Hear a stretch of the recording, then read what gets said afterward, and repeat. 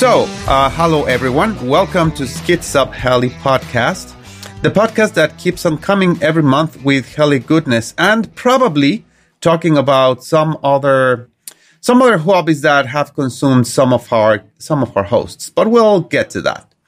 So today we have a very special The only one to guest. mention there is Javier. Javier. I know. Javier. I'm all hate mail you can send out to me. Don't worry. We'll give out contact information at the end. So if you make it that far, you can send all hate mail to me. All right. So today we have a very special guest, but before we'll go through our usual round of introductions. So Darren, say hi. How's it going, eh? Nice. Frank could not join us today, but that's fine. It'll be just Darren and myself. But we are making up for that with an awesome guest today. So today we have Eric Brandenburg. So Eric, I hope I didn't butcher your name. So welcome to the show. Thanks a lot for having me. You did good. All righty. Okay, so usually we'll get started with our usual round robin of quick updates, and then we'll jump right straight into you and go right into the interview, Eric. Okay? Sure. All righty. So okay, Darren. So you don't want to go first, because last time you complained about that. So I'll go first. Okay, sounds good. So in the hobby, I've done very little, but I have actually done something. I actually was going to do something else, but I just didn't have time. My temporary hobby consumed me, but we'll get to that. First, what I did in the hobby, I actually continued my upload of videos. So I've been trying to upload every Saturday flight sim video, and I think it's been going well. I think I've had a good response, averaging between 100 and 150 views, which is not too bad for my channel. And I basically have been trying to put into practice getting to know the pair of flips and trying to incorporate them into my regular flight. So right now, of course, it's all over the place. So right now, there's no semblance of a nice, what I would say, routine, even though it's not a routine. What I call routine is a flight where you can actually see some flow, through the flight and make some nice transitions, not very complicated or anything, because I'm not at that level, but just that the flight is not a bunch of maneuvers, but a flow, right? So right now I'm at the bunch of maneuvers phase because I'm just trying to get a hold of the pair flip. So I'm trying to see, how I can incorporate that and how I can start to use the rudder more, because, basically up until now, I basically don't use much rudder other than, of course, for controlling, if I'm doing a regular maneuver, but not. I'm not like, flipping the heli and, coming back on like the opposite direction, things like that. That's what I'm not doing. So that's what I'm trying to do. As I incorporate the pair flips, I try to incorporate that to try to do a little bit of rudder to do some semblance of transition. So, I keep on practicing that, and hopefully, when I start flying again, when warm weather settles in, I can start trying some of that out. I've been toying with the idea of installing rescue, at least on one of my helis, to do my practice that way, to start doing pair flips, because what sometimes happens is that when I go into a pair flip, because I'm not yet there, I sometimes lose it and it just goes to the ground. Most of the times it doesn't happen, but sometimes it happens. But of course, in real life, I just need one time for it to happen, for the helicopter to crash. So I'm considering, always do it higher up too, right? I can do them higher up, but there comes a time where I lose, I lose the orientation if I go too high. So that's my problem.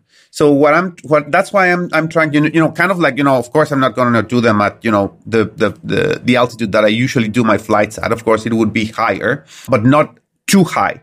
So that's why I'm considering, at an altitude that I can still recover and push rescue and try to recover the heli. So I'm thinking what to do, because I'm short one Neo, because my plan is to get the Kraken back up on the air next season, right?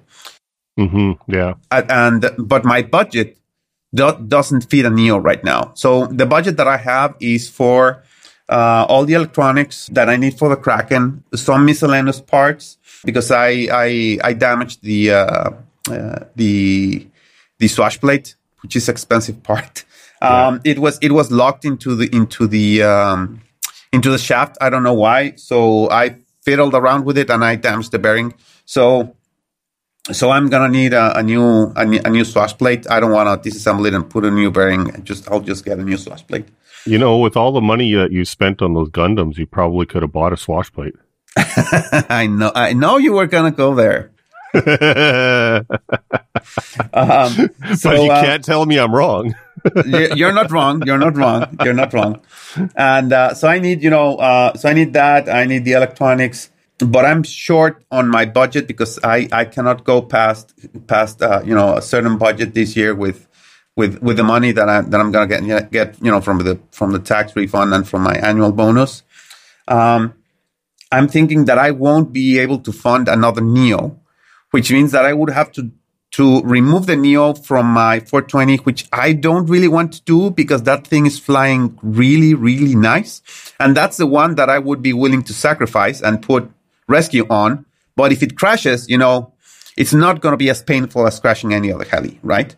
And most of the issue is because I need to buy two expensive ESCs. Because in theory, I only need one for the Kraken. But as we know, as we've talked before, I keep overamping the KSC. So I need to change the ESC on that one. So that means that I need two hobby going 260s, one for the Kraken and one for the KSC. The 130 that's in there will go to the 570. The 120 that's on the 570 will go to the 500, and I will recover the 500 that currently has no ESC. So I would have 4 big helis in flying condition, plus the 420, but I'm short one Neo to have the whole fleet flying, and I don't think I can fit that into my budget. So I'm debating about that, and what I think I can fit in is rescue for one Neo, so that I can try pyro flipping on that one heli. So if that comes to that, it'll have to be the 500 that I'll have to do that on, and remove the Neo from the 420 and use it on the 500. And see how that goes with a pyro flip. So hopefully things align. I'll see if I can squeeze one out. I'm not sure.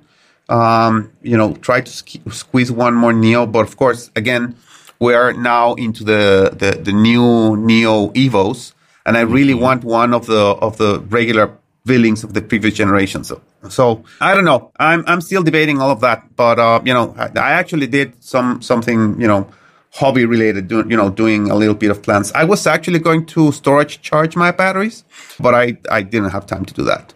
Why? Because I keep building Gundams. And that, sad. that hobby has consumed me. It's, sad. Oh my gosh. It's getting serious, but I'm enjoying it. Dolls.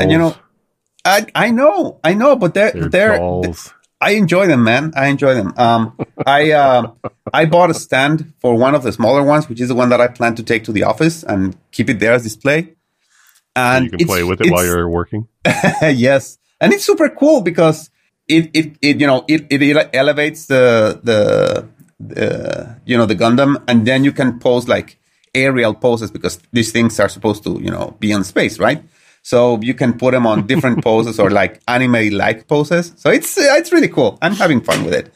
But I'm feeling like it's getting to the end. Of course, when warm weather season comes in, of course, they will be relegated to the shelf. Getting to the end, you just bought a couple more. I know. But I think that's, I always say that, but. Yes, exactly. You've been saying that for a while already, and then you keep getting more. Like I said before, with all these Gundams that you've purchased, you could have bought a new swash plate for your Kraken. I know, because it's been getting serious. I have, and the thing is, you need spare parts. I know. If you need to buy your spare parts now, so that when you do crash, it doesn't hurt as much. Well, you know what happens with spare parts? You crash, and all the spare parts you have, you always need to buy something else. That's true. I'm not going to disagree with that. But it means it's going to hurt less when you actually have to buy something like that. Yeah, I know you're right. But I can't help it. It's been a ton of fun. I'm having a lot of fun with these things. It's a guilty pleasure. I admit. I don't know. But I guess that's it. That's my adventures on my short adventures on the hobby, my long adventures with Gundam that I have to cut short in this podcast, or else I risk Darren's wrath. And and then I can pass on the ball to your side. So what have you been up to, Darren, since last time? To be honest, I haven't actually done a whole lot in hobby either. We did have indoor flying once since we last recorded. So I did get out there, got a bunch of flights in with my Oxy 2, and then also got a bunch of flights in with my MCPX. And on the very last flight, and yeah, it was literally on the last flight of the day, I smacked that MCPX into the wall really hard. It actually broke the frame on that thing. Yeah. So I smacked it into the wall pretty hard. So I have not yet ordered parts. I've been pretty lazy on that. But the other thing is too, we had a bit of a snowpocalypse here, and I was completely housebound for several days. I could not leave. So I mentioned last year I had to move, and I'm in a new place now, and all that we've talked about on the show before. And the new place is on a hillside. The road coming up to our place is basically only one lane, and it's very steep. Very steep. And the snow came down over, well, we got 13 inches, just under 13 inches of snow in less than 24 hours. Yeah. Which is a pretty decent dump of snow. I know. And so it was Tuesday night to Wednesday is when the snow fell. Thursday afternoon, there still had not been a single snowplow truck come by our place. So it was still 13 inches of snow on the road. And one of my neighbors decided he was going to try and brave it. And he got down the hill, not a problem. Got out of the neighborhood fine. Coming back up, he's got a 4x4. And he had chains on his 4x4. And he still got stuck. Wow. Yeah, it was that bad. So, yeah, I was kind of housebound, which meant no flying, no nothing. I did say I was going to start working on my scale machine. To be honest, I haven't done any of that yet. I've just been kind of lazy, and I was doing a lot of other stuff as well, music and podcast editing and stuff like that, playing around with the new software that we were able to get for the podcast. And yeah, I did do some simming a few days ago too. Me and Steve actually got on the sim together and was working on a few things. One thing I've always struggled with is, believe it or not, just a basic hurricane. I can do forward flight. I can do circuits, not a problem. I can even get them fairly quick, but I can't get it to where the point where it's almost on that knife edge like that, like you usually see guys do with a true hurricane. Mm-hmm. Mm-hmm. And I just struggle with that. I just cannot seem to get it in the air. So Steve actually was helping me a little bit with that and got them a little bit better. Still not great, but a little bit better. And yeah. And to be honest, sad as it is, that's really about all I've done in the hobby since we recorded last. So pretty boring this episode, actually. Yeah. Well, to be honest, it hasn't been that much of time. It hasn't been our usual month. But still, shame on you. Shame on you, Darren. Shame on you. Yeah, well, at least I'm not buying Gundams and wasting money on things like that. But you're the one that should be leveraging that, right? I mean, it should be like a balance. I mean, I go too much Gundams, then you should bring back more Hellies, right? Sorry, say that again? What do you mean?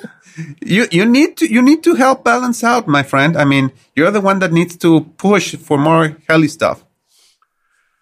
Well, yeah, of course, like I say, I can't really fly in Canada now anyway, so we're actually, my flying club, we're having a meeting here this weekend now. Our annual general meeting is happening this weekend, so that should be It could be an interesting meeting this year. Yeah, I bet. Because I suspect one or a couple of our members might place a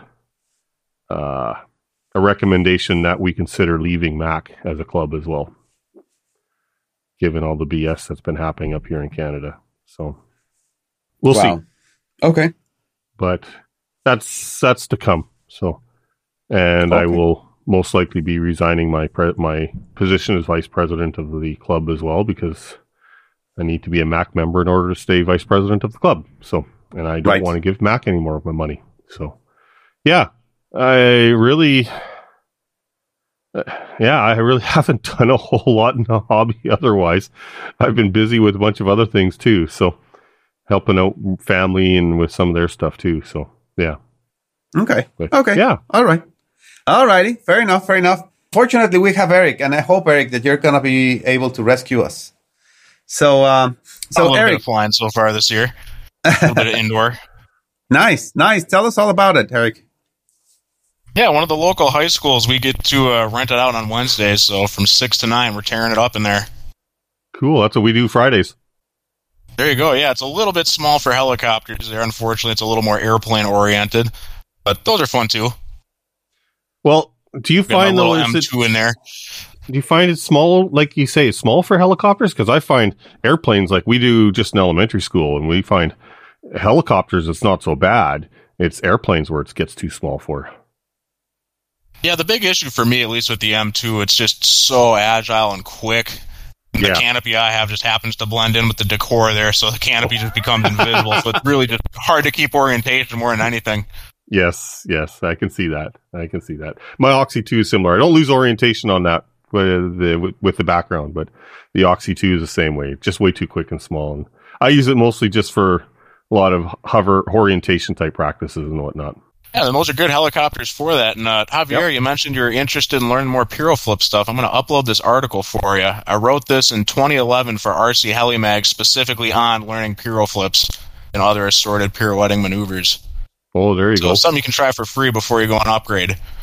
Nice. But essentially, the process is hovering, pirouetting while hovering, learn to stabilize that in one spot, then learn to kind of drift that in one spot to another in a pretty controlled straight line, and then from there, different geometric shapes, and eventually work that into a box, then into a circle, and then you have your pirouetting hurricanes, and then eventually learn to do that vertically, and then you become doing, piro loops, piro flips, things of that nature. So it's a good step-by-step guide for that.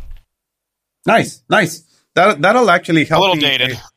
Yeah, that'll be fine, and that could actually help because I still have my Nano S2, which I used to do, basement practice with.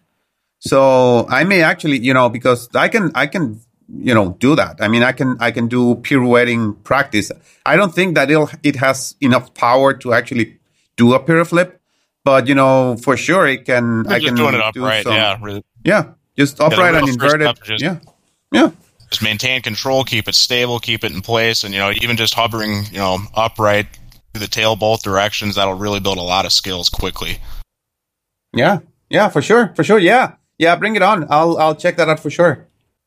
Beyond that, for me, it's just been a little bit of 3D printing as well. It's been one of my other side hobbies for the last few years. I've been doing a little bit of accessory making for some of the airplane guys locally. Cool. Nice. Did a big Terminator head for a guy's Edge 540, and then there's another local guy that's got a scaled Dauntless, and he did a scale 1,000-pound droppable bomb. I'm sure on my list now all the times I looked up bomb on my computer making that thing. You're on an FBI watch list now? Oh, yeah, I'm sure. Yeah. Nice. Okay, cool. Oh, so, Eric, now that you've told us a little bit of what you've been doing lately, why don't you tell us a little bit about yourself so that our audience can get a little bit acquainted to you? Now, as a little introduction, I was at the event where I briefly met you at the G-Town event. And I remember that I was walking, and then I saw this crazy, super fast, low to the ground hurricane, kind of like, what Cal Stacy or, one of those pros do. And I was like, what the heck? And I turned around and it was you, and it was like, but you were like halfway through the flight or more. And I was like, oh my gosh, why didn't I video this? So that's where I went and approached you and see if you wanted to be on the podcast. So Eric, why don't you introduce yourself a little bit to the audience, kind of like how you got started in the hobby and how you eventually went into the actual competition circuit, and we can take it from there. Sure. Yeah, like I said, as well as lately, it started out with airplanes, and in most clubs, you'll find that the airplane crowd tends to be on the older side. When I first got into it, I was 12, so locally, it just happened to be that there was quite a bit of younger guys flying helicopters, so I started to just kind of gravitate towards that because that was where my friend base ended up being, and just slowly from there, just started practicing, flew for a few years, and then the year I graduated high school, saw that the XFC, which was one of the bigger contests in the U.S. at the time, they had a wild card slot for the competition, so anybody could just compete for a spot on site to try and get in, compete with the invitational guys. And a couple of weekends of practice, and a buddy of mine went down there as my caller and managed to get in. Nice. Wow. So that was really my break into competition flying. I'd done a lot of just flying locally, traveled to Fun Flies prior to that. I did a little bit of experimentation with a custom flybarless unit called the Pro Bar way back in the day. That was actually something I flew at the XFC that first time. That was back in the day when it was pretty much just the V bar. That was a big accomplishment for me back in the time, and a few other guys. Carlo Francis, one of my buddies down in Florida. Chris Harmon was another test pilot. Guys that haven't been in the hobby in a while, but they made some really innovative gear back then that unfortunately didn't make it to market, but it was quite the product. Yeah, I don't remember hearing about that one. Yeah, that was an interesting setup. Back in the day, before the V-Bar was what it is today, it was pretty much just them, and you had quite a bit more electronics that would get mounted in the helicopter. There were pitot tubes, and the gyro technology wasn't quite what it is, and some buddies of mine thought they could try and make something on par or better, and we started out at first with a 2-axis system, so just roll and pitch. And then eventually we made that a little bit more diverse setup where we were able to integrate it with the existing tail gyros back when everybody still had a fly bar. You typically had a tail gyro as well, so we thought maybe making something as like a mid-stage upgrade where you could just add this to the helicopter and use your existing gyro, and then it would read your tail input from the radio, so it would kind of have a pirouetting compensation based on the inputs you were giving, so it was kind of trying to make it into a 3-axis gyro without having all 3-in-1 units. So that was kind of an interesting setup that they developed back then. Because that's kind of similar to what Skookum was trying to do back then with that Skookum 360 as well, because they were still running an external tail gyro as well. But I don't think it was integrating, I don't think it was actually reading any stick movements from your transfer. Yeah, that was one of the things that our programmer really was innovative on at the time, is just being able to compensate for pirouette wobbles and things of that nature. That was kind of a difficult issue with flybarless units way back then. So yeah, I remember that. It was impressive what we were able to produce independently. That's interesting, because that's back. So would that have been back around the same time was? That would have been 2008, 2009. Yeah. Okay. So. Yeah, that was 2009. I did the first XFC. It was on a Logo 600 with that flybarless setup. Huh, that's cool. What was it called again? It was called the Pro Bar. You might find some old forum posts about it, but I think a lot of that stuff would have been on Run Rider at the time, but there may have been some stuff on Heli Freak. I've actually still got a few old units. Just keep them as keepsakes. That's really cool. Yep, yeah, our developer went on to work for Lockheed Martin, who's on to bigger and better things. There you go. That was quite an interesting time getting to travel around and work with those guys. Learned a lot. It was a lot of fun. Definitely. So, anyways, go on with you got into XFC? Sure, yeah. So in 2009, did the XFC the first time, and following that, I was noticed by Outrage, and at the following IRCHA, had a conversation with Henry Caldwell, and lo and behold, I became an Outrage team pilot. So that was my first full ride sponsorship. So that was when, in my mind, I hit the big time as a young kid who was, broke college kid at the time trying to get into it. So that was a huge help for me. And they were a big team too. Yeah, they put a lot of money into that whole project. They had a good group going for quite a while. Yeah, they did. So yeah, then with my time with Outrage, then the following year in 2010, I did the 3D Masters in Venlo, Holland. That was definitely one of the crowning achievements of my RC career, if you want to call it that. So getting to go there on the company dime was really cool. Yeah, really. It was quite the event. Got to meet Tariq. Yeah, really. Oh yeah, that would have been cool. So, how did you actually get started in RC in the first place? I was in general always into aviation. We went to a lot of air shows as a kid, but just due to our financial situation, full scale was just way out of the question. But RC was kind of something we could reach. My dad, when he was a kid, he used to do control line planes, if you guys have ever seen that stuff before. So I had a little bit of exposure to that from him and some of my older relatives that had done that way back in the day. And just from there, like I said, flew airplanes a little bit and got into it. And aviation's always been something I've been passionate about. So your dad was into did RC flying as well, or did you not into RC, but just the control line stuff when he was a kid. So that was something like when I was a little kid, I got one of the little cheapy Cox 049 control line setups, and that was kind of my first thing that really flew. And yeah, just from messing around with that, as unsuccessful as it was, I was still hooked. Had to keep going bigger and bigger. So he never went to the field with you or took you out to the field or when he was flying or anything like that? No, my dad was he was a guitar player, so he was pretty into his band stuff. That was his thing. Okay. So it's still kind of cool. My mom would drop me off at the field and go out there and practice every weekend. Back when I was really practicing hard, I would do a lot of simulator time as well. I used to go for about 6 hours a night every day for a few years leading into that XFD run. So maybe that's what made me get myself in. Yeah, really? That would have been the real flight days then, I guess? Yep, G2, G3, G3.5. That was quite a lot of time on those back in the day. Yeah. Had a lot of friends through the online multiplayer, and amazingly enough, a lot of lifelong friends. That's pretty cool. So what was it that actually drew you to the helicopters itself then? Because you say there was younger guys were doing the helicopters and whatnot.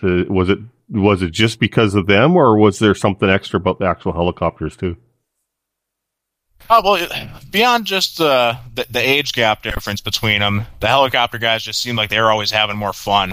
It just seemed like they were a little bit more competent at actually getting their stuff flying and having a good time, and they seemed to be a lot more active. We had kind of a unique setup at our field where it was a city-county owned field, and then there was an airplane club and a helicopter club, and we're both optional to join. So at the time, the helicopter club just seemed to be where it was at, and then from there, just started getting into them. So I got my first Raptor 50 when I was 14. Wow. Raptor 50, I think it was a Titan, I believe, with the metal head block. That was my first setup. Wow. How did you save money for that? Those were not cheap. Yeah, that was a gift from Mom and Dad. Wow, that's nice. Just from there, just practiced with that, practiced on the simulator. I mean, I would say that I flew probably 4 or 5 to 1 in the simulator versus in reality. I did a whole lot of simulator practice. That was my mantra. You can always hit the reset button and it's free. Yep. Anything you want to practice out, it doesn't hurt the real helicopters. Do it in real flight. Yeah. Because those Raptor 50s, especially that Titan, that was like the top kind of thing, other than the 90s. Really, those were like some of the best helicopters. They were so incredibly common too. I mean, everybody had a Raptor or a T-Rex 600 once they started getting popular too. Yep, yeah, it was pretty much what everybody had, so that's what I ended up getting, just on the advice of everybody locally. Said, fly with the local guys, fly, that way they can help you fix it, they can help you build it, they can help you, diagnose it, and that was a huge saving grace. I couldn't imagine have been trying to figure that out on my own. Definitely have a lot of advantages being in a club where everybody can help you out like that. Yeah. So what did you move on to from there then? From there, I played around with the T-Rex, as you mentioned. When those things started coming on the scene, I ended up getting a T-Rex 450 SE after that. That was a lot of fun, just playing with something smaller. You could just fly at the park. You don't have to go all the way out to the field or, take the school and fly it after school in a park somewhere. That's another one that everybody and their dog had. Oh, yeah. I remember the original variant where it even looked like the little Raptor with the mechanical CCPM. Yeah. I got into it just after that original 450. So, but Yep. yeah, it was like days. even all the airplane guys, they all were buying T-Rex 450s as well. It was kind of interesting watching all these airplane guys trying to learn how to fly a helicopter on a T-Rex 450 with the landing the tennis ball or the training gear all sticking way out like that, and guys putting lights on there to go and help them with orientation and all kinds of things like that. Yeah, I remember all those days. The good old GY401. Actually, I was going through, off topic, but I was actually going through a bunch of my old stuff the other day, and I found I got an old Spartan DS760 gyro still sitting here, and I got an old Futaba GY401 kicking around here still too. So, yeah. That Spartan stuff was good stuff. I actually still have a Spartan Vortex in my XL Power 700 that I fly. Yeah. No, they were, especially those old tail gyros of theirs, man. They were really good tail gyros. Yeah, Angelos was innovative. At the time it was, the Futaba, 601, and that was really it if you wanted something good. And that, gave you the supreme holding power compared to the 401, but the 760 not only did it hold amazingly well, but it pirouetted really, really consistently. So for people that are into pirouetting maneuvers, that made a huge difference at the time. Yeah. So it didn't help me any because I was still just barely in the hovering stage at that time, but it was still kind of nice having it. I liked Angelos. He made good stuff. Yeah. I don't think he's in the hobby anymore, is he? I don't believe so. I think he's moved on to like more commercial drone sort of stuff. Yeah. A lot of the OG guys from back in the day have kind of gravitated towards industrial drones or photography work or things of that nature. Yeah. Well, I still keep a Facebook connection with a former Outrage pilot too of Alvin Chai, who used to live out here. Okay, yeah, I remember Alvin. We flew together a few times. Yeah, and because I live in BC, Canada, and that's where Alvin lived out here for quite a few years, right? So I actually got to fly with him a number of times as well. Really good guy, but he's gotten pretty much into commercial drone stuff now too. So, which is too bad, but oh well. Yeah, from my understanding, it's a big money maker. Yep, it is. It definitely is. So, anyways, fast forward into, or shouldn't say fast forward, moving forward, you got some T-Rex 600s. And did you ever take a break from the hobby then for a while then too, get into girls and all that kind of stuff as a teenager, or did you always stick with it? I went pretty hard till about 2013. That was when I met my now wife. That was what really put the brakes on things for quite a while. But, after the Raptor stuff, I eventually fooled around with some Avant stuff back in the day, way back with the Aurora Elise fiasco, if you were around during those times. Yeah. I think I had one of the original kits that came from Heli Pros back then, and quite the machine. I remember back in the flybar times, that was a really cool programmable head setup that you had on that. Yeah. Never actually got to see any of those in person that when I was around, or when I was starting back then, but I do remember them. Yeah, I've still got my old kit just sitting in mothballs in the basement. Still got most of my old stuff from back then, just remembering the good times. Yeah. So where's it that you're located then? I originally was in Milwaukee, Wisconsin. Now I just live in about 45 minutes north of there. Okay. So, we got to give Javier the gears then. Are you flying outdoors at this time of year too, or are you like Javier and hibernating for the winter?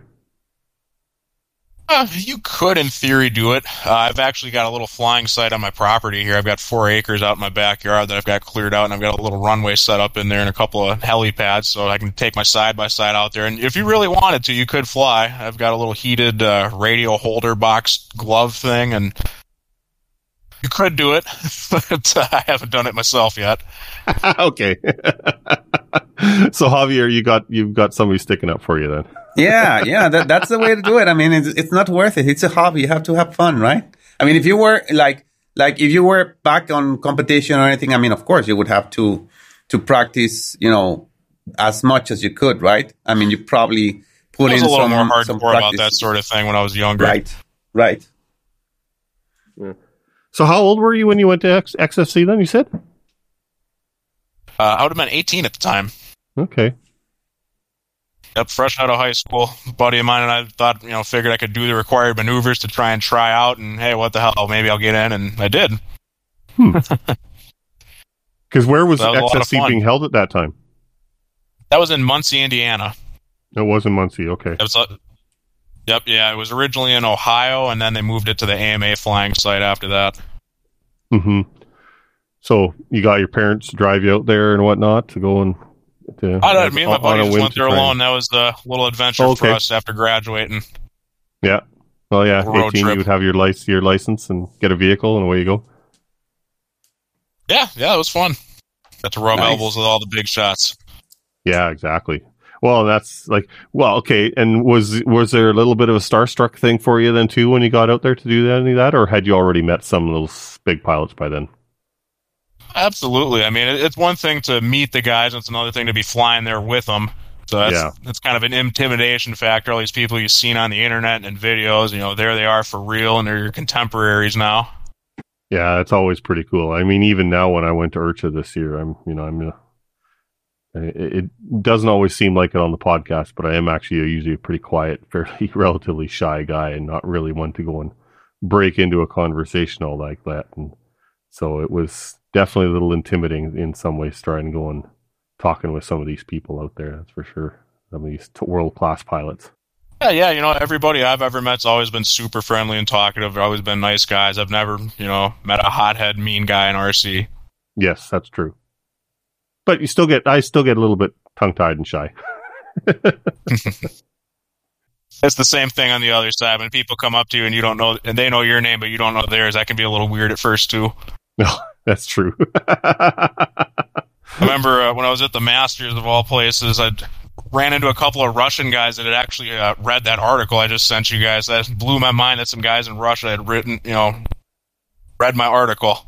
Yeah, really. So, and that reminds me. So, how did you actually get into writing an article for RC Helimag? Were you a regular contributor, or was that just a one-time thing? No, I did write a handful of articles.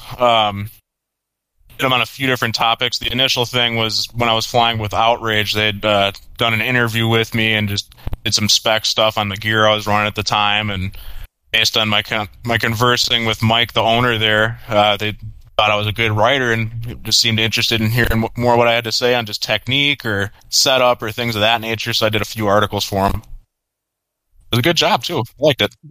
So how did that work then? Like, did they give you a topic, or were you the one that came up with the topic, or how did that all work then? Generally, the whole thing was, you're a pro pilot, so what's your point of view on either different setups, or how would you say somebody should configure their helicopter for one type of flying versus another, or what's in this case, what's a good way to learn this type of maneuver? So they kind of gave me some freedom for different things. I'd pitch them a topic, and they're pretty open to just about everything. Okay. Unfortunately, they went under, but that was a good ride there.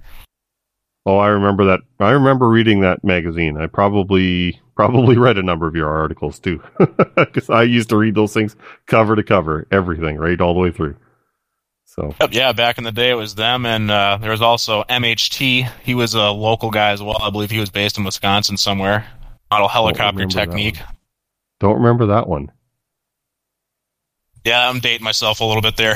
Yeah, I don't remember. They're more big in the mid 2000s, roughly. Because I remember RC Helimag and Rotor World from out in England. Those are the two big ones that I remember reading. And of course, there was still, not Model Airplane News. What was that other one? That big RC plane one. Every once in a while they would have helicopter articles in there too. Oh, it's going to bug me now. That's the one that everybody, has knew for years. That was like the big. They used to always include a set of plans in the middle of the magazine. But RC Modeler? That's what it is. Yes, RC Modeler. Yeah. Used to always look in that magazine and scour for any helicopter articles and any of the helicopter ads and all the time in that magazine too. Before I discovered the actual helicopter magazines. It's a little disappointing you don't have publications like that anymore. It is It's a little different than the forum discourse, or nowadays not even the forum discourse, but Facebook groups. Yep.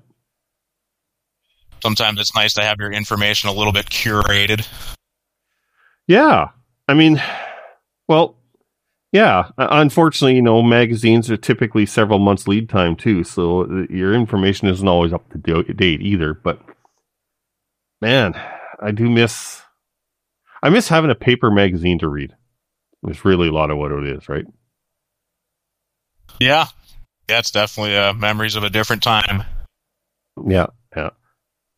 And it was always something special about when the next magazine would come out, and what did they review, and who are they interviewing, and what's the latest articles, and so on and so forth. I quite enjoyed reading every one of those magazines every month. How many articles did you write for them? I think I did 3 of them over the years. Okay. I did the one on pirouetting practice. I believe I did one on flybarless blade design, and then I think I might have done another one on paddle design, if I remember correctly. I'd have to look them up. So actually on the design, have you actually gotten into designing of helicopters then? Well, the design in sense of, back in the day, flybarless rotor blades used to matter significantly more than they do nowadays. For the antiquated systems, you essentially had to have a center of gravity that was much towards the tip of the blade rather than an inward CG, just to enhance the natural mechanical stability of the helicopter, just because the gyro compensation wasn't quite what it is now. Yes. So if you had a more aggressive flybar oriented, really light blade, typically you'd get a lot of pitching up, or what they used to call porpoising and fast forward flight. So just general instability, and by reconfiguring the blades, you were able to eliminate a lot of that. Just generally heavier blades. Chord-wise CG a little bit more towards the leading edge rather than the trailing edge. Yeah. Although I do remember there were a few guys that actually liked to fly the flybarless blades on flybarred helicopters. Yeah, generally a flybarless blade at the time was really not too different than an FAI or F3C blade. So, your average 690 that might weigh, say, 170-ish grams might now weigh, 190. Which doesn't sound like a lot, but it made a big difference. Yeah. Well, I remember when I first switched to flybarless too.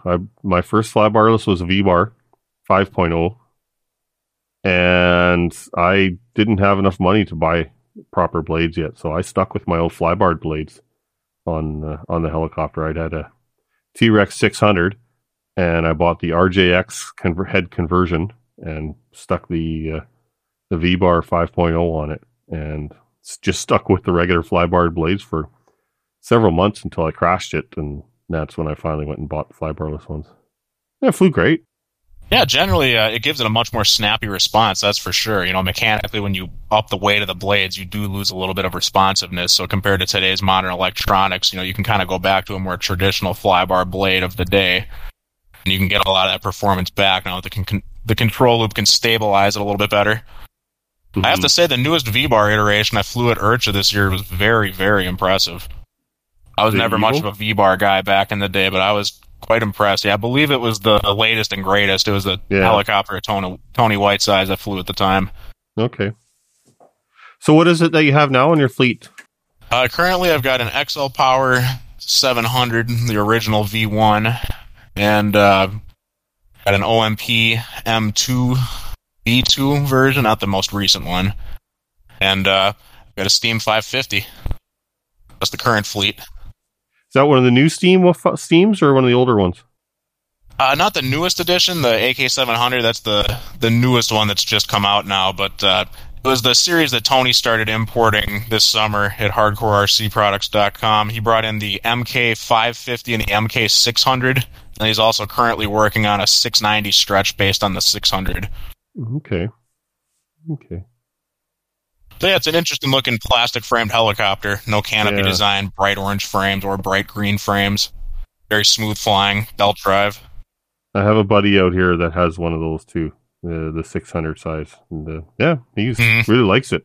Really nice flying helicopter. So he's had his for... Yeah, for the money, you can't beat it. He got his actually before they changed the name to Steam. So he's had his for a few years now already. So. Yeah, from my understanding, that original design was released in maybe 2015 or 16. It's been around for quite a while. Something like that. Yeah, it has been quite a while. Yeah, didn't catch on very much. Yeah, my understanding was it never really took place in the market for the most part, and then Tony brought it in over this summer, like I said, and he seems to have popularized it quite a bit. And now they've got the 700 coming in as well, the AK 700, the new version. Mm-hmm. So yeah, hopefully they can get a little more traction here in North America again, because they are definitely a different helicopter for sure. Although I think the new one uses a canopy now, does it not? The current iteration does, yeah. The 700 is a more traditional carbon stack frame design. Yeah, that other plastic one. I don't know, Javier, if you've ever actually seen one of them, but they're definitely an interesting looking helicopter, that's for sure. They look almost like a robot kind of a thing in some ways. Yeah, Gundam. It's got a funky look to it for sure. It can be polarizing, but it grows on you. I like the bright colors. It's real easy to orient in the air despite not having a canopy on it, and the lack of canopy keeps all your electronics nice and cool, so the speed control's getting tons of airflow. Yeah. How are they to crash? From my understanding, I actually haven't seen anybody break the frames on them yet. It's always just been, generally blades, tail boom, maybe a main shaft.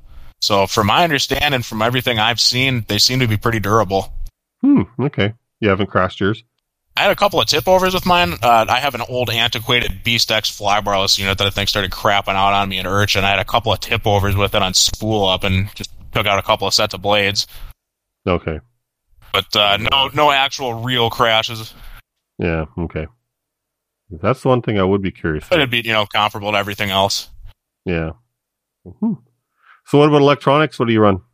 Well, I've got a set of MKS 599s that I'm waiting to put into the next helicopter. But in the MK, I've got some older Outrage Torque brushless servos from way back in the day, and in my XL Power, I've got some really old Protec coreless servos from back in the day. I've been rocking all 10-plus-year-old gear in these things, and just keep working. Nice. What about flybarless transmitters? That's very much a vintage setup. I mean, pretty much just a couple of years ago, decided to dust some of these things off and just stuff the gear into something again and start using them. And yeah, really, and pretty good, other than the potential Beast X issue. Yeah. What about your flybarless and transmitters and stuff like that? I've got both a Spectrum IX12 and a Futaba 16 IZ, and I by far prefer the Futaba.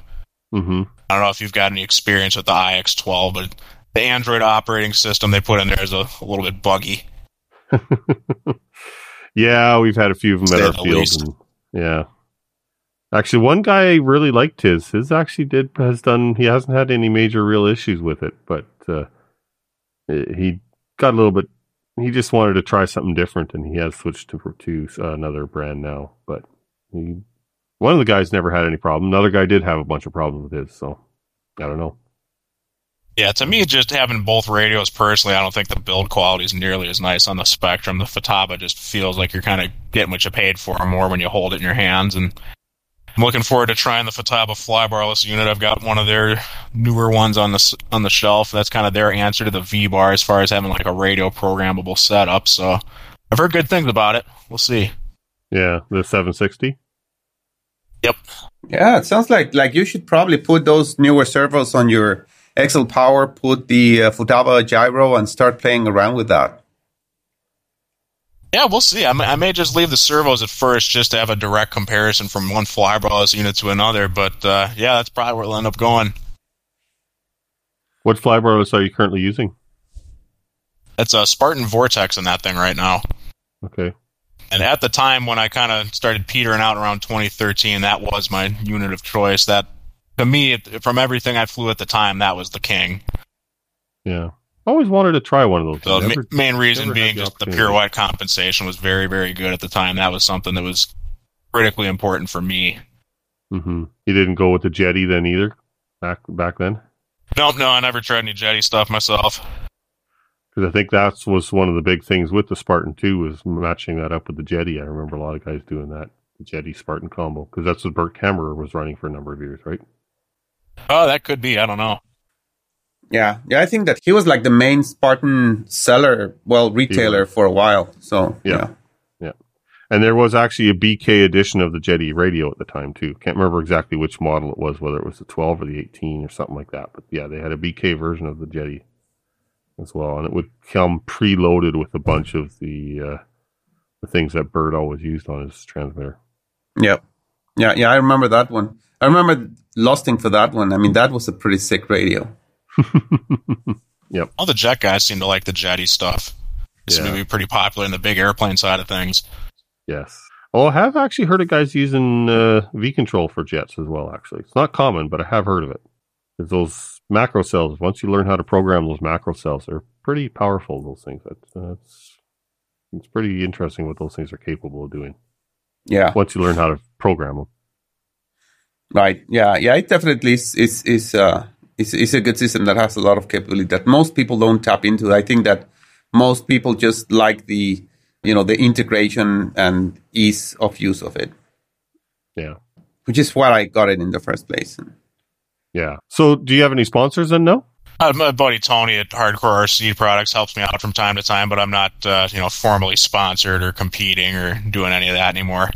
Those days are behind me. No, I'm just flying for fun. Yeah. That's the best way to fly. Well, no strings attached. Well, and I guess that's the thing. Like, and we've kind of briefly talked about it before. Like, so I'm assuming that's been a conscious decision of yours to not pursue any sponsors at this point. Pretty much, yeah. I mean, I don't really have the interest or the time for doing that anymore. It was fun when I was younger. That's a young man's game. Get kids to it. Yeah.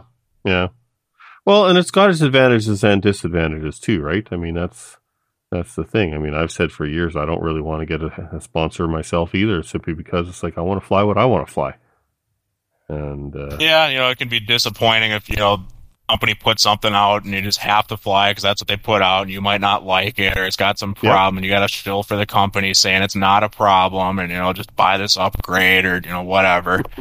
I never cared for that side of being a sponsored pilot. Yeah, it's not a problem, it's a feature. Yep, an upgradable fix. Oh yeah.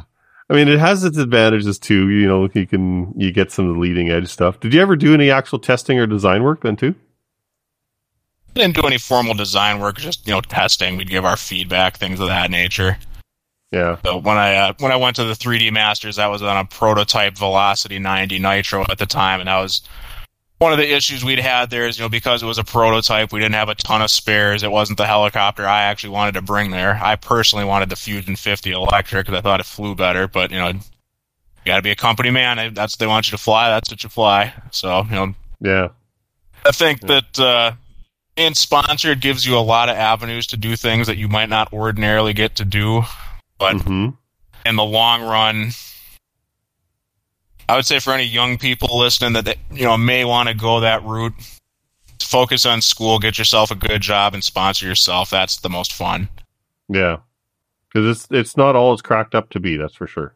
Yeah, that can take some of the fun out of the hobby, where it becomes just kind of a chore. You start feeling like you're working. You can't really practice. If you go fly someplace, you always have to feel like you're doing a demo, and you can't really just relax, and that can in some ways hold you back because you end up practicing less, or you're focused on, I got to go to this event or that event, or there's a competition coming up. And me personally, I always considered flying at a very high level, almost performance art, and I always felt like that kind of took away from my art. I started worrying about the other things rather than just the flying itself. Mm-hmm. Did you actually enjoy the competitions though, or not really? Practicing for a competition definitely, makes you a better pilot. It focuses you to worry about things you might have overlooked or might have, ignored as far as weaknesses in your abilities. And that's good, but at the same time, it ends up being a huge, huge time suck that ends up just kind of not working out in the end. If you win, it might work, but it's a lot of effort to go and practice and not do very well. And, then if you don't do well, your sponsors might have a problem with that. And all that entails. It just has a lot of pressure on it. Yeah, tell me this then. When you were practicing, would you always take somebody else with you to go and try and judge your flight and something, hopefully try and get somebody that could actually see what was going on so you can sort of break it down a little bit better and figure out where you needed to. Generally, when I was practicing for a serious event like that, I'd have my caller that would normally call for me, and they know what the set maneuvers are, and they know what they're supposed to look like, so people can, watch and give you feedback. And Generally, I find that you kind of end up being your own worst enemy. You're way more critical of your own flying than anybody else might notice. Because that's how it was for me. Yeah, I'm just wondering whether there's certain times when maybe somebody that, like your caller or something like that, might be able to actually spot something that you can't because you're concentrating so hard on actually just getting through the maneuver kind of thing that maybe your caller, if they know what they're doing anyways, can spot something that maybe you're not necessarily able to spot sometimes too. Yeah, I know, especially, in the heat of competition, say something comes loose, looks like a bolt's falling off. That's a good, helpful eye to have on your back. Yeah. Because how many hours a day would you practice then for when you were getting ready for competition? Or how often would you practice? Like I said, I would do about 6 hours a day on the simulator, and then once I was confident with what I was going to go practice for real, then I would try to, do at least several flights on a weekend day to be able to go do that. Yeah, that's a lot of flying. Yeah, and like I said, I tried to perfect as much as I can on the simulator, so that way when I actually went and was flying for real and risking breaking something, that I felt like I'm not going to make any stupid mistakes crashing it because, I don't know how to do the maneuver and I might mess it up. It's more just, I need to perfect it on the real thing now. That was always my mentality, is try to perfect it so much in the simulator that you're really not going to crash too much unless you're just showing off. So you say, Eric, that you're trying to go back since a little bit, and it sounds like you're gearing up, trying to test new stuff. So are you at a point where you want to go? We know that you don't want to go into competition anymore, but just go back to hobby flying. Attend events and start gearing up your stuff, and getting back into the hobby. Yeah, I would definitely say I've gotten back into the hobby. At this point, really more with airplanes than anything else. I've got a handful of 40% and 35%. I've got a turbine that I'm getting ready to build here pretty shortly. Ooh. But, I've just been trying to diversify my holdings in RC a little bit. Nice. Ever since I was a kid, I always really thought the giant scale aerobatic stuff was just the coolest thing ever. So ended up getting myself a truck and trailer set up and a couple of big planes, and just went balls out with that for a while. Nice. So you say you're, because I saw you at that at that Chicago event, but you say that you are actually north, so more like northern Wisconsin. It's southeastern Wisconsin, just about 45 minutes north of Milwaukee. Okay, but you still plan to attend the Chicago area events. And, I plan to hit some of the local stuff out here. I know there's one in western Wisconsin called Comrose event. It's a big airplane sort of thing. I might try and hit that one next year. There's the Chicago one, some of the other local stuff. I'll be around. Cool. Yeah, I definitely wanna meet up with you again, and actually see you fly, have a little bit more conversation. I mean, because you left me wanting to see more of that flight. I mean, you're flying awesome. So I hope that we can, meet up again at one of the events next year for sure. Yeah, absolutely. That'd be a blast. Yeah. Are you thinking about going to IRCHA? We'll see. We'll see what the future holds. My wife and I are planning on having a baby this year, so I may be a little busier this year than usual. Oh, yeah. That will definitely change your plans for sure. Yeah, we'll see. Like I said, I've got my own little private flying site here, so even if I can't do any traveling, I've got all the space I need for my personal flying. Yeah, that's pretty cool. That's pretty cool that you actually have a place to fly at. My backyard. Of course, my skills are not as polished as yours. You could probably fly something bigger in the same space that I have, but I think that I cannot fly not even my 360 in that space. 420. Although I'm pretty sure that if I had more skills, I'm pretty sure that an M2 would be very, very flyable. But, I would need to be able to control it better. But, having your own place to fly, it's definitely awesome. You can just crank out, charge a few batteries and go and just have bang a few flights and go back to life. I mean, that's pretty cool. Yeah, and then I've actually just got a full club about 15 minutes away also, so I'm definitely spoiled when it comes to flying sites these days. Yeah. Wow. Yeah, that's for sure. I mean, that's pretty cool. I still have to drive I think it's like 25 minutes to my club. I do have a park nearby, but I don't want to fly on parks anymore. With all the stuff that's going sketchy. On. Yeah. Yeah, it's not. Although the last time that I did it was actually pretty good because, I found these couple kids that came in and started asking questions. And so that was cool. That was cool to actually expose the hobby to more people. But yeah, it gets, people walking around with their dogs and they don't care that you're flying. They just walk right through where you're flying and you have to keep it all hovering way, way up just to make sure that they get out of the way or something. So yeah, it's not as good. Yeah, it's always a good idea to have a spotter when you're flying in a more public area like that. Yeah. Yeah, my problem is that I usually have just Saturday mornings to fly and I just go alone. So I just go early in the morning, and I just try to get my flying at that time. So I usually don't have someone to spot with me. Sometimes I took one of my sons. My oldest son was the one that usually went with me, but now he's in college, so of course he's pretty much gone. And the other one is not as accommodating to go with me. So I usually have to go alone. You haven't bribed him well enough, is what it is. I know, yeah, but no, he's more interested into. Well, they're gonna come crashing down on me and yell at me if I say soccer. But they're more interested. He's more interested in football because that's how they want me to say it. So yeah, he's very much into that, and he'll probably want to try out for a team next season and see what happens. But yeah, he's much into that, and which is not good for me because usually games are on Saturdays. So last season that he played, it was very difficult to try to schedule both my flying time and going to his games. So we'll have to see. That was not good either. Said it before, Javier is going to be leaving the hobby soon. No. I know I have too much Gundams, but no, not yet. I'm too much invested. I really, really want to fly that Kraken. Oh man, that's been my, and ever since it came out and I saw it at IRCHA, because, the year that it came out was one of the years that I went to IRCHA. And, the flight line was just littered with them. Every other flight line, there was a Kraken up in the sky. And you could see them because they're this bright orange. So you could just see them, lit up the sky. And it's been my dream helicopter ever since I saw it. And I'm so happy. I really want to fly it. Yeah, I was quite thankful they weren't quite as popular here.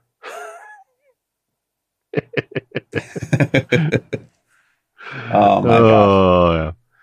So, Eric, as in the hobby as long as you have been, what do you think about the state of the hobby right now? Well, when I went to IRCHA last year, I was shocked at how much smaller it was. It seemed like it was maybe a third to like half what it used to be at its peak. But that's both good and bad. I think getting some of the corporate influence out of it would be nice, as always. It seemed like this year there was a lot more flight stations. Didn't seem like anybody was really waiting to fly. There was quite a bit of open space. Yeah. But in general, I'm happy it's still going. I remember for quite a while there was a Facebook campaign to keep RC helis alive, and it seemed like all the FAA regulations here might end up just killing things altogether. That was kind of becoming an issue as I was getting out of it. It seemed like the FAA wanted to just clamp down on RC altogether, and I see now there's like remote ID modules coming on the near horizon. Yeah. So I'm not a huge fan of that. No. Is that basically what's going on in Canada with the whole Mac thing? Are they kind of clamping down there also now? Yeah, we're a couple of years behind, but yeah, that's kind of what's happening out here is the Transport Canada is really kind of screwing us over. And what made it a little bit worse for us, and I won't go into too much detail because we've talked about it way too much on the podcast over the last year as it is. But essentially, there was a bit of quite literally a paper trail error that Mac made, and that totally screwed us over for the whole country.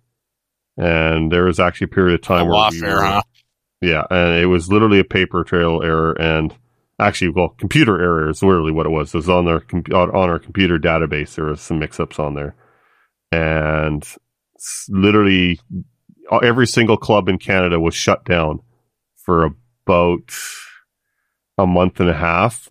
And to this day, a year since, there are still some clubs that have not gotten permission to fly back or to be flying again.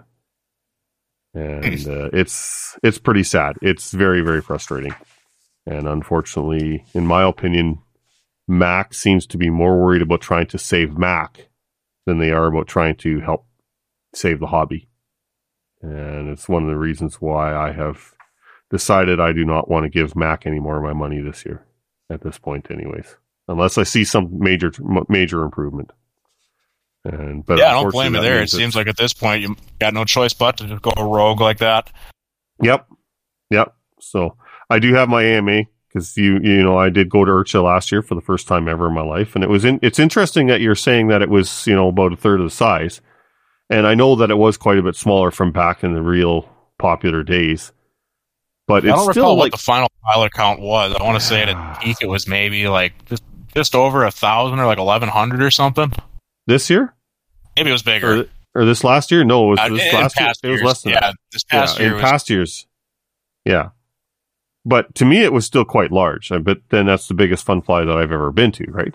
And that's one of the reasons why I sort of ask, what do you think about what the state of the hobby is in like right now? Whether you comparatively, you see it actually getting a little bit better even as well. Is it starting to pick back up? Do you think, or is it? I would say it's probably.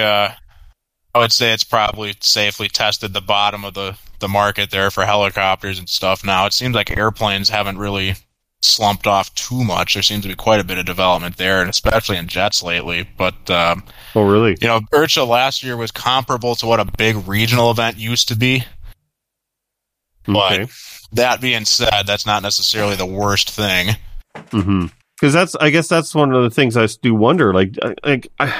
I'll be honest, I don't think it's ever going to get back to what we used to have in that peak time. I mean, I got started just before before everything really hit its peak, right around those first T-Rex 450. My first decent helicopter was a Blade 400, right? And around that age and around that time, I started just about a year before the Blade 400 came out. And that was it was definitely really at its high peak at that point. I mean, it seemed like everybody and their dog had a T-Rex 450. And I think that's when IRCHA was probably at its largest as well. And I wonder, do you really think that we would ever get back to those numbers or not? Probably not. What I see is I think that the hobby is going to trend more towards more dedicated people that really want to do it just for the sake of doing it. I think one of the things that both built the hobby up and killed it was things became a little bit too accessible and too easy, where by taking some of the challenge out of it, maybe it took some of the reward out of it too for people that would have gotten into it. And maybe had they built something, set it up, and finally got it flying, maybe it would have been worth more versus just something they pulled out of a box and they flew it a couple of times and whatever, bored with it. Mm-hmm. That could be a part of it, but I think the drone stuff really took probably a big portion of the potential RC people and put them into drones. Mm-hmm. And there seems to potentially be kind of a different market of people altogether when you talk about the drone stuff like FPV and like freestyle and things of that nature. Yeah. Did you ever get into that too or not? I did get one a couple of years ago just to mess around with it, and personally to me it felt more like full-scale flying than anything radio control. It felt almost like you're flying on Microsoft Flight Simulator, and you start getting motion sickness with the goggles on. It was pretty interesting. Yeah. I think that's one of the attractions to it though too, is it's the closest thing to full-scale flying as you can get without being actually in a full-scale plane. Yeah, absolutely. But I do, going back to what I was thinking earlier, you talk about the things getting a little bit easy, almost too easy kind of thing, and that reminded me of a post that Finless Bob actually had posted in the RC Heli Hangout a couple of years ago, and it really set everybody off. And he made the comment of, in his mind, flybarless in some ways was probably almost like the start of the decline of the helicopter, because in some ways, fly bars. Oh yeah, you can really absolutely did make make it too the easy. argument that, especially with modern day equipment, when I flew Tony's V-bar setup, I was doing reversing pirouetting TikToks, and there was, virtually no pilot effort. Whereas, back in my day, sounding like an old man here, back in my day, when you were to do that, something like a Beast X, that was very challenging. That took a lot of pilot skill. I think if you took the average guy that's flying nowadays and gave him, what we had back then, it would absolutely make a difference negatively for him. So I think there's a certain element of that. Like you said, you take away the need for skill, and it takes away the certain person that's just going to persevere through it versus someone that's looking for the quick fix, like playing a video game on codes versus playing on the maximum, Japanese language difficulty level for a horror game or something. Yeah. I mean, and that's not to say that some of these guys, like I remember at IRCHA this year, just watching Kenny Ko doing those pirouetting TikToks, literally only a few inches off the ground. And, and as his tail is coming around, he's cutting the grass and he's placing it there. It's not like it's just randomly happens to be there. He was putting it in that location and holding it there. There's still a huge amount of skill to do that. Having the great gear stuff like, I don't take that like I'm saying these guys aren't good or anything. They're certainly good what they're doing, but and that's what I'm trying to say too. Not to take away from the skill. Impressive. Absolutely. And I think that's a natural progression of the hobby, and I think that's a good thing for the hobby too.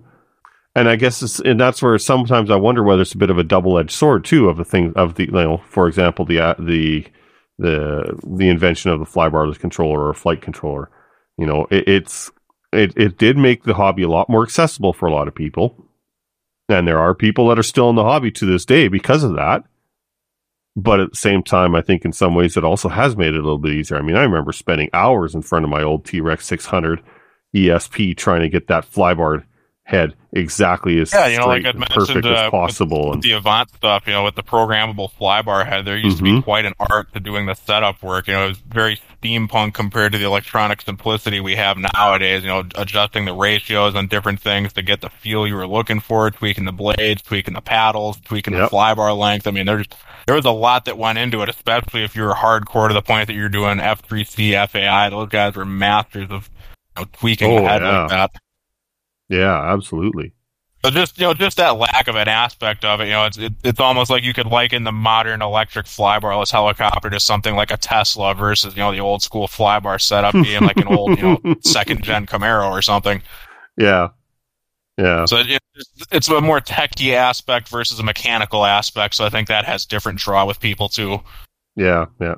And I'm not saying that it was that is a terrible thing in the way we are now. It really isn't. I mean, I'm not going to say I agree with everything. I mean, I was having a discussion with somebody just a few weeks ago about that. What's it called? The H1 from that FW 450 with this H1 something or other flight controller, and it's got a button. You push the button, and the helicopter will flip upside down. You push the button again, or flick a switch to the other direction, and it puts the helicopter back upright. And then all you need to do is, give it full pirouette, flick the switch one way and then the other way, and the helicopter's doing a piro flip for you. And I'm going, man, is that cool? Sure. Is the technology good? Definitely changes things. You go from being, a pilot to being an operator in my mind. Yeah. You're not really flying it, you're pressing the button. And I'm not opposed to the technology. I'm really not. And I think it's, because there's a good purpose and a good reason to have some of that technology.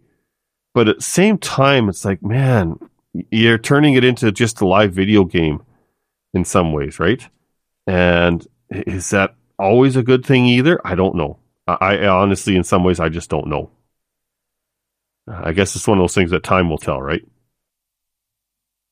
It definitely, draws a different sort of person, like we were saying, somebody that's looking for the quick fix versus somebody that really wants to be hardcore and learn everything about it and just, spend hours and hours learning. And yeah, it's definitely a different sort of clientele. Yeah. Yeah.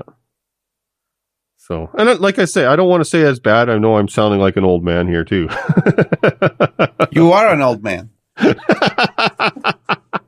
So am I. Yeah, so. I know. But at the same time, it does make me wonder sometimes. I really do wonder sometimes how I do miss some of the old days. And once again, that makes me sound like an old man saying that I miss some of the old days. But there seemed like a little bit more dedication of actually putting the work in to actually go and do it, And it's a different sense of accomplishment when you do that level of work versus when it's just instant gratification. Yeah. And like I say, I really don't want to go and start talking down about some of these new guys that are getting into it now either. Because, man, you put some of those young guys, I would love to actually see what some of these young guys, like you put a guy like Kenny Cole. That's the thing. It's not even to talk down against anybody. No. It's just saying, because the equipment's so much better, it just allows you to raise the bar that much higher. And that's exactly it. Can you push it now? Like, you put a guy like him and stick him on a flybarred heli, man, I would love to see what he could do with a flybarred heli. I mean, I think that would be really cool. I'm sure it'd look pretty much the same. When you get to that level of skill, they can make some pretty bad stuff look amazing. Yeah, absolutely. And of course, I remember you saying that all the time, too. Do you remember I think they're actually still around, Banana Hobbies? And they used to have some of these cheap helicopters. And the guy that flew them, man, he could make those things look like a good helicopter. And I remember flying a couple. They were awful flying machines. And yet they looked so good on the video all the time. Yeah, that happens a lot. Oh. These people can make anything look amazing. Yeah. Anyways, I think that's it for questions that I had. Javier? Well, yeah, I think that was it from my end as well. I don't think I have anything else, but I think that it was a good episode. Trying to get to know you and get to know a little bit of what you did. I personally haven't heard from you, and it was awesome. It's awesome to really meet people in the hobby. That's what I've always drawn me. Yep. To this hobby again and again, just meeting awesome people. This podcast has really been a great avenue to get to meet more people, to get to know their stories. That story of you just classifying as a wild card and just practicing for it and getting in, and that's pretty cool. That's pretty cool. That's pretty cool. That's a pretty cool story. So just want to thank you, Eric, for being here with us, for spending a little bit of time to chat about what you've done and about the hobby, and hopefully, for sure, as I said, I hope to see you again at one of the events this coming year. Well, this coming season. That was a good time. Thanks for having me on. I appreciate it. Yeah, no problem at all. It was really good. So I think that takes us to the end of today's episode. So I think, Darren, that it's time for people to send all hate mail to you. So it's time for you to give out your contact information. Well, I say it every week, every month. You can try and contact me on Facebook. Don't expect an immediate response, but you're welcome to try. If you're looking for a quicker response, the best way to go and contact me is rchelidarren@gmail.com. Fair enough. An email is a good avenue to send hate mail. So that's yeah, exactly. That still gets into the purpose. So that's cool. All right, Eric. If someone wants to get in touch with you, I don't know how active you are on social media, if you're on Facebook or not, or if someone wants to contact you, how would they do that? Sure. Yeah, I'm on Facebook. Just Eric Brandenburg on there. All right. And if someone wants to get in touch with me, again, all hate mail, send it to RC Heli Darren, please, not to me. So you can contact me via toadyscoil@gmail.com. Well, I actually unloaded it was taking too much space. I couldn't do my system update on my phone anymore. So I actually offloaded Instagram from my phone. So I haven't watched Instagram in a while. But I still check Heli Freak every so often. That yes, it still exists, and still people post there. So Toadyscoil there as well. I think that my most active place is YouTube. You can reach there, tinyurl.com/toadyscoil. That'll get you to my landing page, and I try to answer all of my comments.